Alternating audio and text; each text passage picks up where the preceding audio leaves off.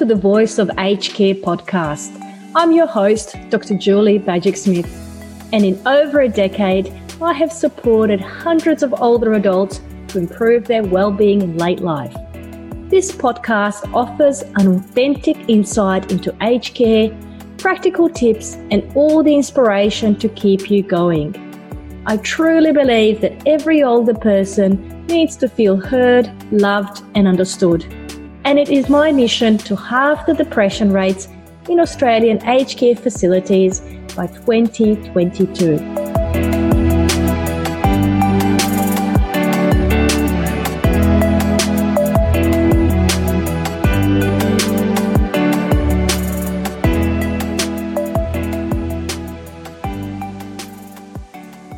Hi everyone, I'm really excited to have a special guest with this interview today to talk about spirituality in aged care. Her name is Jenny Block and she's worked as a chaplain for 12 years. She's got a huge team of chaplains who work in aged care, and I understand she's also got a lot of volunteers, over 100 volunteers who support older people. So welcome, Jenny. Thank you. Thank you, Julie. Thank you. Thank you for having me today. Can you please tell our listeners a little bit about yourself and how you came to work in aged care? Yeah, sure. Yeah, Jenny Block, and my background is teaching. I did that for quite a few years and left that and was working as a pastoral care worker within a church. Did that for some time and went back teaching, but I knew that pastoral care was really my first love. And I was at a meeting and I heard somebody talking about chaplaincy, and I knew straight away that was my space.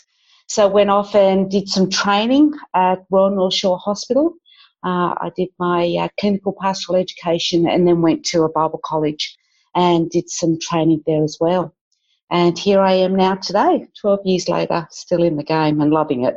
So you've got a huge team. I understand you've got 5 managers who report to you, and you've got a huge team of volunteers and chaplains who visit older people in various aged care facilities. Yes, I do, not only in facilities but also in their homes. So we're across the board. Yeah. So can you tell me a little bit about what is spiritual care and who is it for? Spiritual care is for everybody. We all need spiritual care. And I really believe that spiritual care begins with human contact.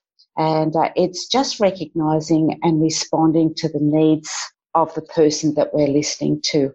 I love it. We actually, within our training for our pastoral care volunteers, we call it the dance. So the spiritual carer, the person that's doing the listening, is actually the partner. They're not the lead. So it's the person that is being cared for, is being listened to. They're the lead dancer, and we, the spiritual carers, we need to be the partner and go where they need to go. Right. So it really requires a lot of skills from chaplains to be able to manage that. It does. It does. You need to have really good ability to be present to somebody.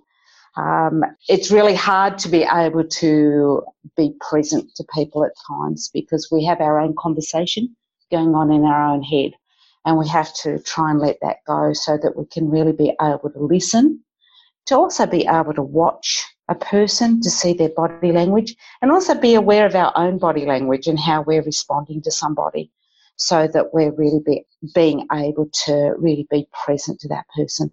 And that person feels very comfortable to be able to share their story. And this is really unusual for a lot of older people because, you know, the care delivery is so focused on physical care needs, but chaplaincy is something that really takes it to the next level when it comes to looking at spirituality and even emotional well-being. And I've seen that relationship certainly between spirituality and emotional well-being with older people. Is this something that's come to light in chaplaincy as well, the relationship between well-being and spirituality? Well, that's what chaplaincy is. It really is spiritual well-being. It's that connection, it's that relationship building. And, of course, chaplains also do the religious care as well. But the spiritual care is the big umbrella. And then underneath that umbrella is the religious care. Because if a person doesn't want religious care, if they say that they don't have a faith, then the chaplain won't go there with that person. But they still need to be able to be present to that person. We call it the ministry of presence.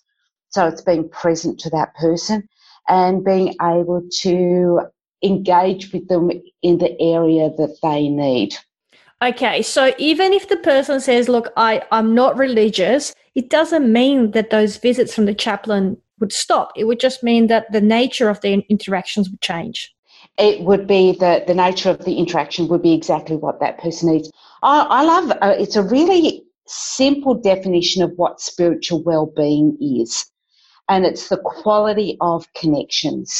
So spiritual well-being is when a person is connected to themselves, to others, to nature, to creativity, and then to something bigger, which can be their beliefs and religion.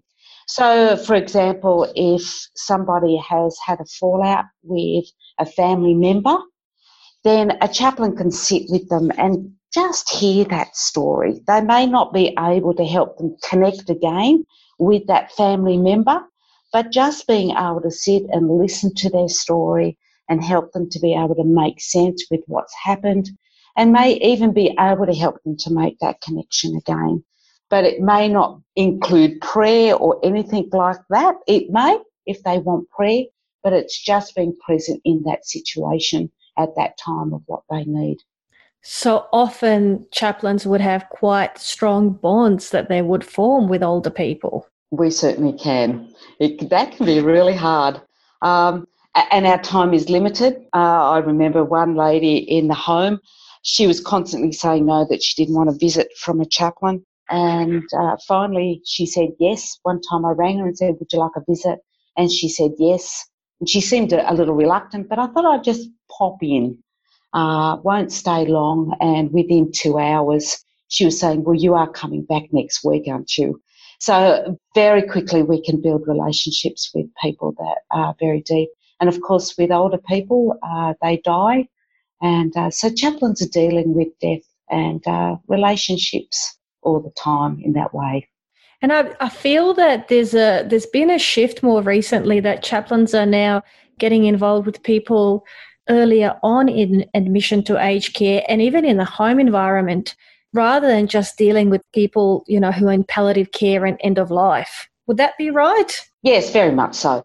Because, look, there's a real shift to quality of life within residential and within the home, of course, as well. Well-being and quality of life is such a big thing now. And even within aged care, there's the new quality standards. And in the old standards, there was only one heading that mentioned spiritual care. There was just one heading. But now in the new quality standards, it's actually spiritual care is mentioned 32 times and religious care is mentioned 17 times. So a major game changer for spiritual carers, so that we do need to get to know them as soon as they come into a facility. We do spiritual need assessment to find out really what they need, what they're expecting, so that we can be part of that whole journey for them, so that they will have the best quality life that they can have in a facility. That sounds amazing. So that there's a lot of involvement earlier on, since, from admission onwards. So do you expect to see more challenges for chaplains as they're involved earlier on in the journey, or is that pretty standard in terms of what they're doing in the interactions with residents earlier on? I think they have been involved with them earlier on. I've always known that throughout my time we've always needed to do that assessment and things like that, but there's a greater expectation. Because even with the quality standards, when the auditors come in, going back 10 years ago when I would talk to the auditors, it would be just a lovely little chat basically. But I'm finding that my chaplains now, they're being asked really difficult questions, very specific questions about residents, asking them, that they would say, Betty, we'll call her Betty. Betty has got some mental health issues. She's suffering from anxiety. So as a chaplain, what are you doing to help her work through this? 10 years ago, we wouldn't have been asked that, but now we are, and we're having to show evidence of what we are doing to help that resident. So it really is putting more responsibility on the chaplains. Very much so. And that's a real struggle, Julie, because a very basic definition of chaplaincy is that ministry of presence. So we need to be able to fight for our chaplains still to have time to be present to the residents, but they also need to be doing all this other work, this paperwork and collecting information, and so that they can prove the work that they're doing. It's a very professional space now. And I think because of the prevalence of mental health conditions being so high in aged care facilities, and aged care facilities not employing mental health professionals, it seems like it's been, put onto the chaplains to address anxiety and such symptoms, which is, it's a huge responsibility. It certainly is. It is a big responsibility, and we need to be working within the whole team to be helping these people with their mental health issues. From my experience visiting people in their homes and in residential care, I find that even in the ones that whose physical health has declined, that their spirituality is something that they can hang on to and spend time just reflecting and maybe praying or doing different strategies that help them reduce their anxiety and increase that sense of calmness. Is that something that your chaplains report to you as well? Yeah, very much so, Julie, very much so. Because the other things have gone, they're not as busy, they're not running around at work looking after children and things like that. So many of them even go back to considering their old faith beliefs, the things that they were brought up with in their childhood. Wonderful story about a gentleman. He was at early stage with dementia, and I would go and visit him. And I felt comfortable to be able to say to him, would you like me to pray for you? And he would always say, oh, yes, please, don't leave without praying for me. So I would pray. And there was one day that his daughter was visiting him when I went to see him. And we had a lovely, lovely time, lovely chat together with the daughter as well. And I did exactly what I had done at every other visit. And I said, oh, well, George, before I go, can I pray for you? And he looked at me, he says, oh, yes, definitely. And before I could start, the daughter actually became very angry, and I stopped. And she was angry with her dad, and she said, to her dad, you brought me up to not believe anything, and now you're at the end of your life and you are believing something. Why are you doing this? So that was, I was very early in my career in chaplaincy, and that was a real eye-opener for me, that a lot of them do return back to old faith ideas and beliefs.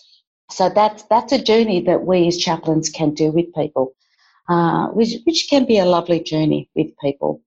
But then there's also, they start to look at connections that have broken. They may have had a fight with a sister, and they haven't spoken to them for many years. And they can see that their life there's not much of it left, that they are going to die soon. So they start to question whether this fight is really worthy of hanging on to. And so we can do those types of discussions with them and listen to them and help them work through whether it is time to contact somebody. One of my chaplains not that long ago, a gentleman, we knew that he was dying, and he was quite distressed because he hadn't spoken to his sister for over 20 years. She was living overseas, and this chaplain was able to work with the family, and he took in his computer and was able to set up a Skype meeting with the sister. So they ended up having a wonderful conversation. There was lots of laughing, lots of tears, and wonderful conversation, and that gentleman died 2 days later. So, such a privilege, the things that we can do with these people, which the care workers quite often don't have the time to be able to stop and listen to those stories. Or the skills. Yes, and that's true. So one wonderful role we have as chaplains. That is truly amazing. And how does your team work with residents who come from culturally diverse backgrounds, and how does that fit in?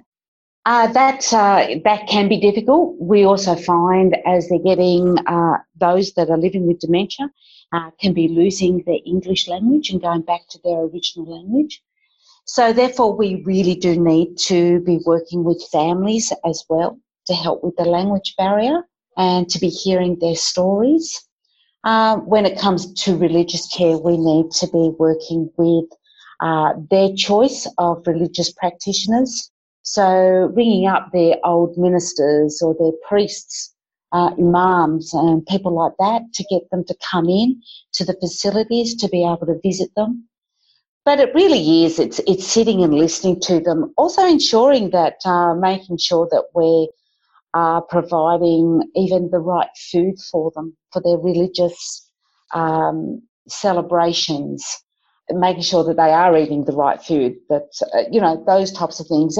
And I think the most important thing, Julie, is that we've been listening to their story and picking those things up, being able to put them into their care plans and passing on those important pieces of information across the board so that we are able to fulfil not only the chaplains but everybody else is fulfilling those really important things so that their spiritual well-being is the best that we can make it. Because my understanding is that from various cultures, sometimes it's just not feasible to get a minister or a priest to come. And so residents embrace the support that they have on site and available to them.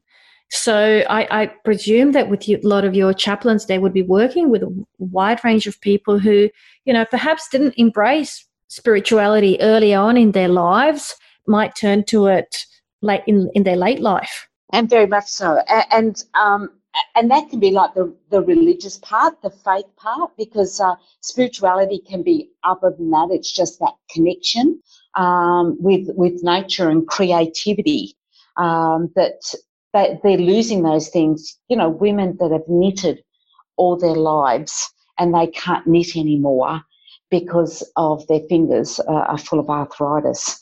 And that's a real disconnect for them in their spiritual well-being because they're not able to create those beautiful things.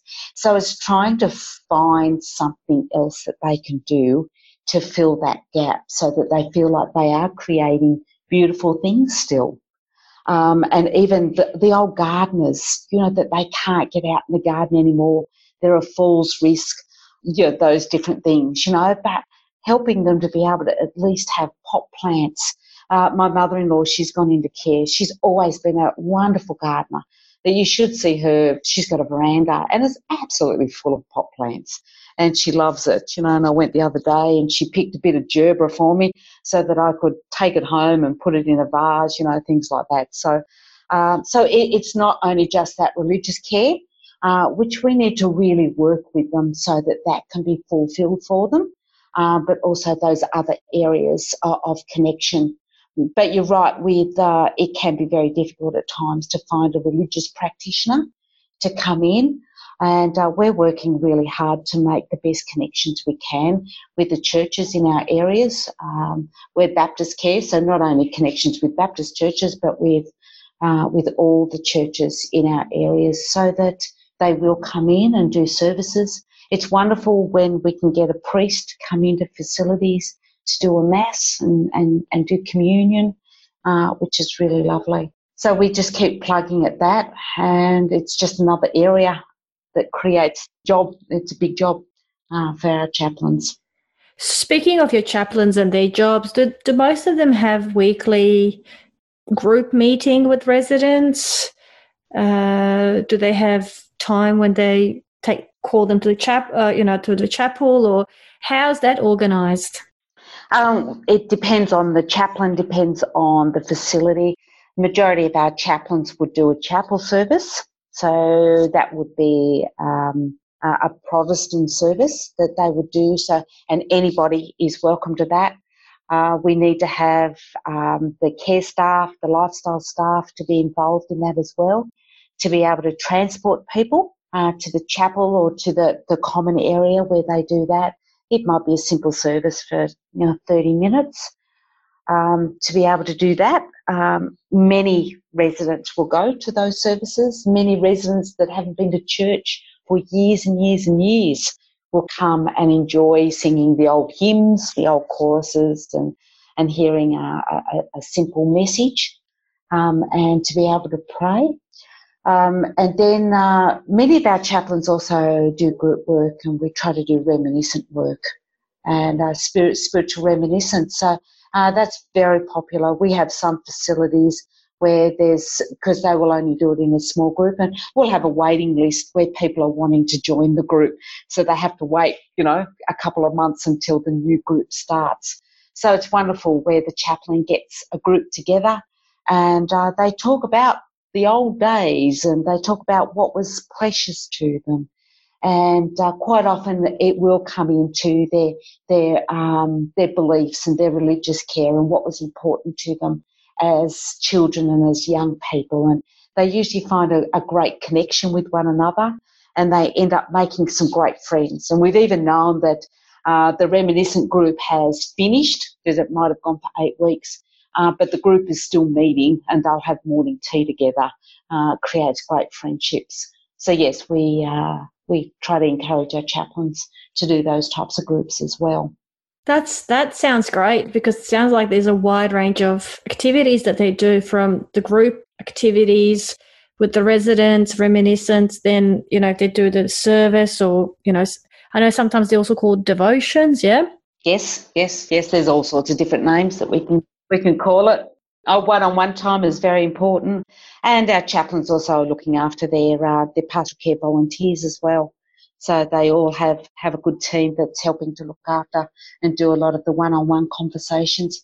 Our chaplains are needing to become real experts in the area of palliative care, because our residents, they're coming in later in life. They're staying in their home for longer because they're being cared for there. So they're coming in, generally speaking, when they are palliative, they may only have 12 months left to live. They can't stay at home any longer. Or they're coming into the facilities and they're living with dementia, so they can't look after themselves any longer. So our chaplains are becoming real specialists with dementia care and with the palliative care. So, yeah, it sounds like they're juggling a lot of responsibility there, and yeah, it is a busy task, certainly.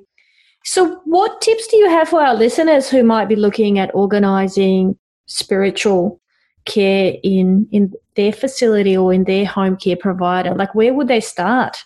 If one of their loved ones has gone into a facility, do you mean?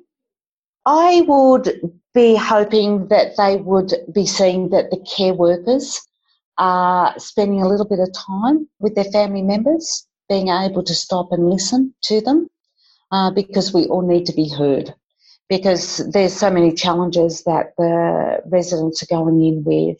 They're having to have left their home, left all those precious possessions behind. They're not active like they used to be. They're dealing with grief and loss. Many of them are depressed. Over 50% of them going into facilities are depressed.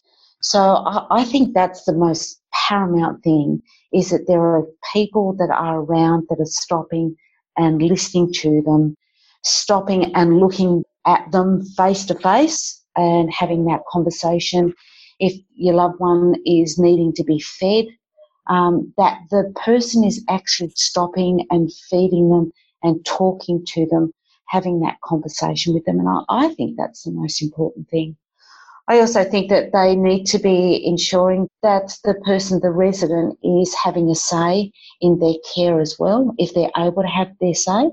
It's not just the daughter or the son that is having all the say, but they're being included in those conversations, and they're being heard, and they're setting up activities that includes them and is trying to fulfil what they need so that their quality of life is the best that they can have. And of course, if there is a chaplain, or if there isn't, actually asking, do you have specific spiritual care workers, or do you have people from volunteers that are coming in that can spend time with mum or dad, with conversations. And is there somebody that's coming in that prays? Is there church services or things like that, if that's what mum or dad would like? Because, as you say, it's all about connections and being able to share those moments. Very much so, very much so. That's amazing. Thank you so much, Jenny, for your time and all your insight into spirituality in late life. My pleasure, being allowed to let me talk about my passion. So thank you, I really appreciate it.